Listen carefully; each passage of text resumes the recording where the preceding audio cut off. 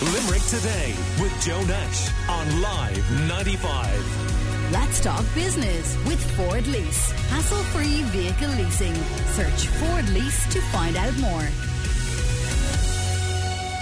So the Tokyo 2020 Olympics, the opening ceremony is today, and it is fantastic to see so much Limerick representation across the Olympics this year. A number of the people involved we have chatted to on the show, including sprinter Sarah Lavin.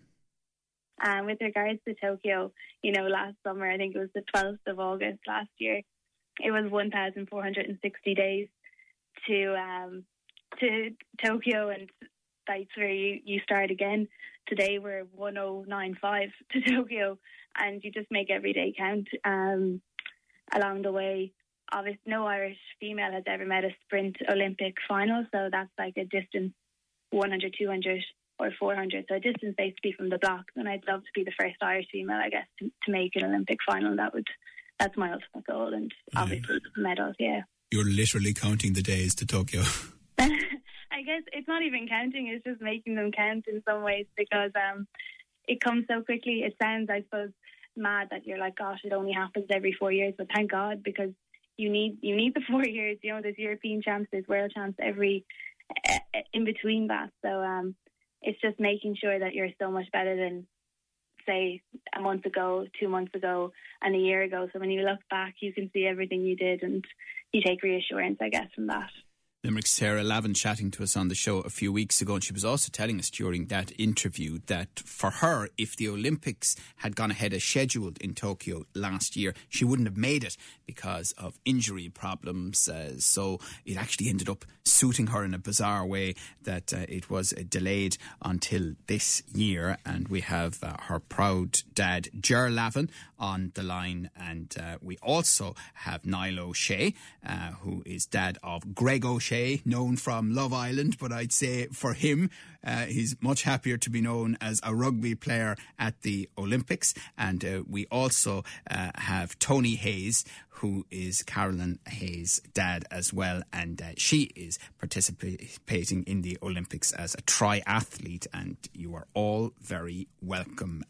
Ger, how are you feeling then this morning?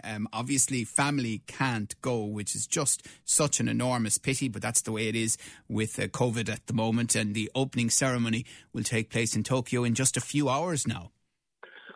Morning, Joe. Morning. It's great that Sarah made it to the Olympics. She had a great team behind her. Noel, her coach, Ger Hartman, her sister Nicole, her dietitian, John Cleary. But, it's been a long struggle for her as well. Unfortunately, we couldn't get there. We'd love to be there, but it didn't work out. But the fact that she's there, we're delighted anyway. It couldn't have been a tougher task for her to get there, because she had so many different things happen to her over the past few years. And to finally make it, she was just over the moon. Yeah, I remember people around Limerick talking about Sarah from a very young age as a serious star in the making. But as you say, she's had trials and tribulations in recent times. Yeah, she's had between injuries and different things happening, hamstring injuries and broken bones and things like that. But she persevered. I don't think I would have persevered as much as she had. But she did, and she was determined she was going to get there. And she never, ever gave up on that dream. Amazing, really, to be thinking that you're one of 40 people that are taking part in the Olympic hurdles, 100 metres. Only 40 people that get into that event. Yeah. That's a fantastic achievement. I remember watching athletics from a very young age at home, because my dad was a pretty good athlete and was always into it. And one of the things that really frustrates me is the lack of understanding, because it only comes around once every 4 years, and everyone becomes an instant expert in all these events, some of which are highly technical, and maybe a lack of understanding of how much it takes to get to an Olympics, to be an Olympian, Ger. Yeah, it's not just Sarah is the person that's running on the track, but she's had Noel Morrissey has been her coach for, I don't know, sure, is it 20 years at this stage. She has a whole team, to go along, her strength and conditioning, her diet, her technical speed, everything. And there's a lot of different things involved in it. You can't just go and pick up just one event and decide they're going to do everything, learn how to get out of the blocks, how to pick up speed, how to do the hurdles. Everything has to count, and that's your diet, your exercise, training maybe twice a day, 6 days of the week. It's a huge commitment, very, very big commitment. She's put her own physiotherapy on hold, I think, just for this. But now she's got there, I think it's all been worth it. That's kind of where she's going professionally, isn't it? It is, yeah. But I mean, the sprint hurdles, talk about a mix of technique and pure speed and everything over on a good day in a matter of seconds. It's just extraordinary as an event, isn't it? Yeah, 13 seconds roughly. And the whole event is over. You're training for years, 20 years, twice a day, 6 days a week for 13 seconds. And, anything could happen. I mean, she was lucky she was a junior and she got a silver medal. But in the world juniors, in the semi-final, she fell on the hurdle and she just had to pick herself up, dust herself off and move on, get on to the next one. Yeah. And it's a tough thing to do sometimes when things don't go your way. And what's it like for her out there? Have you been in touch in recent days? Yeah, the weather seems to be really warm out there. It's even hotter than here, if you can believe that. And their training, the facilities are first class. And they go to a holding camp for about 10 days, and then just 3 or 4 days before your actual event, that's when you move in to the village, the Olympic Village. And, you're in there for a few days, or as long as your event continues. One of the things that mean and cynical people in the media like myself is having a good laugh at are all these journalists out there complaining about how terrible their life is and that they're locked in hotel rooms and they're only allowed to do it and whatever. You feel like saying to them, well, sure, lads, you're there to work, or aren't you?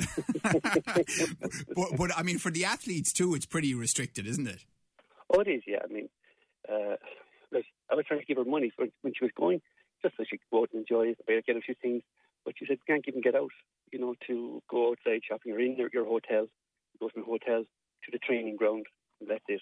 You're not going around the streets. You're not going to any tours. You're not going anywhere else.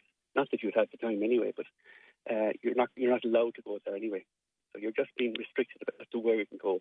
Now, the hotel's supposed to have fantastic facilities, but just the hotel and training ground, and all the Irish are staying in one hotel together. Yeah.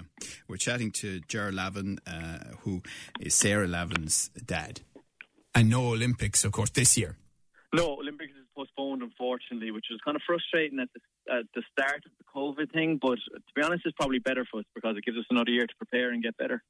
That's Greg O'Shea chatting to us last year in the build-up to these Olympics and talking about the fact, of course, that famously now it's been postponed. So we still have the 2020 Olympic Games in Tokyo in 2021, which must be very confusing for everyone involved. And Greg's dad, Niall O'Shea, is with us as well this morning. Hi, Niall. Hi, Joe. How are you doing, sir? Not too bad. The last time I was chatting to you was in a very different context. It was Greg's success on Love Island. Talk about an amazing couple of years for your son. Yeah, it's been. Yeah, look, he's had a great journey. First of all, just to say congrats to the lads and their daughters making it to the Olympics. As Ger kind of alluded to there, the background family network is a key element on it, and I understand what they've gone through, and Sarah and Caroline have gone through to make it. So it's a tough task, and as George said, it's a long life dream, and it's one that Greg has had, I suppose, going up doing athletics. He actually competed with on Irish teams and stuff with Sarah, so that kind of athletics link to the Olympics, I think, is a big thing. He was good at athletics as well. He wasn't too bad. He gets that from his mother, of course. He does, yeah. It's all the breed. But yeah, himself and Sarah actually went to a European Youth Olympics in Turkey in a place called Trabzon. I travelled with her and the lads, and we had a great time. Even though it was in the far reaches of Turkey over by Azerbaijan and fairly controlled. But yeah, look, Greg's been lucky in terms of what's come his way. I suppose the 2 weeks 2 years ago was kind of what brought him to fame. But he's been working on this dream for, if we want to say 10, 15 years, since he was a young kid. I think at 12 years of age when he went onto the track, and since he started playing rugby and stuff, Yeah, it is quite phenomenal, isn't it? And the other thing, I suppose, is you are a rugby man, of course, to your fingertips, that to have a seven side, it'll spark a lot of interest in the country and in Limerick in particular, won't it? Hopefully it will. And, there's more, I suppose, more of the schools and more of the club sides will start playing a bit more sevens, or the RFU will kind of get a bit more focused on it. They basically kind of, I suppose, if you want to say, put a crack squad together to try and reach the last Olympics and failed, and they've kind of been working at it since, working their way through the various grades in Europe to get themselves up there, get onto the World Series, and that big game against France in Monaco to actually qualify, So it'll hopefully, I suppose, bring the game forward a bit more. And I think maybe put a bit more onus on the RFU to back it a bit more, They kind of took it as a bit of a trial period and kind of said, look, if they make it to the Olympics, we'll see. And for now they've made it to the Olympics, then I think 4 or 5 of the guys who helped them get there are playing on the international 15 side. So sevens is going to be a major route for rugby players coming forward, Mm-hmm. And Greg's captain of the sevens, Billy Dardis, he did the most amazing interview after that famous day that the sevens qualified for the Tokyo Olympics not that long ago, and you could see his passion for being an Olympian. And he did say, which I'm sure the dads on the line found a little bit amusing, when I'm an old man of 60 in the pub, I'll say, I went to that Olympics. But it means, it was fantastic. And it just, the pure emotion and the effort and the sacrifice that group went through to get there is just fantastic. It is, yeah. Billy was superb that day, after what was a phenomenal win for them. And I suppose all the dreams coming through to be able to stand up and give a press, a press interview like that was superb. But again, the other lads on the line, are the same. Every Olympic athlete has a story, what they've gone through to get there, and that's what makes the Olympics special.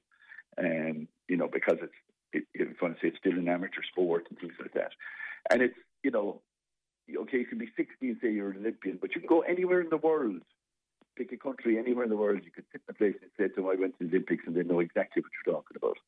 So it's that's the phenomenon of the Olympics, that it's a worldwide event that everybody knows about. I think someone said to me the other day there'll be 8 billion people watching.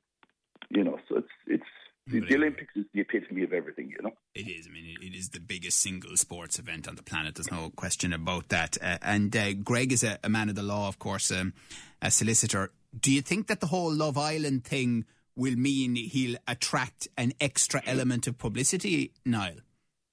I'm not too sure from that side of the sports enthusiasts kind of come asking the questions for sport. So if you can't stand up and have credibility in that field, it doesn't. But it probably will, and he won't know till he comes home what's going to happen and really what he decides to do with himself going forward, whether he tries to spin off the Olympic element and link with the Love Island. Whether there's something in that for him, I don't know. But he's just at the moment, I suppose, focused on the task at hand and delighted that it came together for him. To get to Tokyo, the 7 squad went straight into the Olympic camp. They didn't go into any holding camp or stuff, so they've been in Tokyo or at the Olympic Village for the last week training and settling in. Yeah. We're chatting to Niall O'Shea, who is Greg O'Shea's dad, and Tony Hayes is Carolyn Hayes' dad, the triathlete who's also qualified for the Olympics, representing Ireland and Limerick and the Newcastle West area. How are you, Tony? Good morning, Joe. How are you doing? So, the sense of what will happen even over the next few hours now, everything will be so different, and that's a pity in ways from a normal Olympics. Obviously, you won't have the crowds. There are even restrictions over the number of athletes who can take part in the opening ceremony. And I know athletes, I think, is it 48 hours after their event finishes, which wouldn't be the norm either. They have to leave Tokyo. So what's your sense of it, and what are you hearing from Carolyn? Well, there's nothing normal about these Olympics, but from Carolyn's perspective, she's achieved a goal that she's only dreamed of over the last few years, and it's been a bit of a roller coaster, and she's really delighted to be where she is at the moment. Now, she's moved into the village, the Olympic Village, only during the week, and she was in the holding camp before that, but she had excellent training facilities all along. So she's working hard, and she's just focused on Monday night, her big event.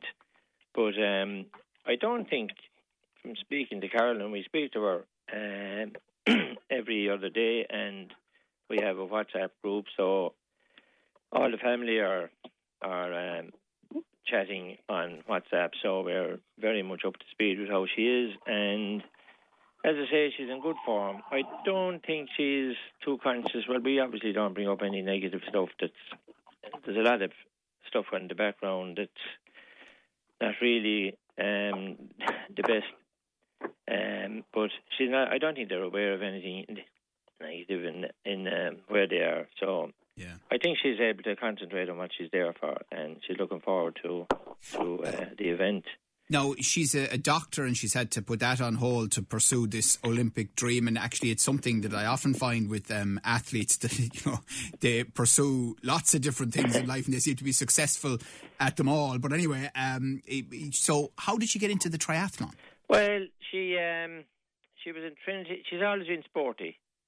She did a physiology degree in Trinity, and she was always big into the swimming, and she was involved with their water polo team, and I think she did a lot of running when she was there, and it was really when she went down to came back to UL to do her postgrad medicine degree that she was living on campus.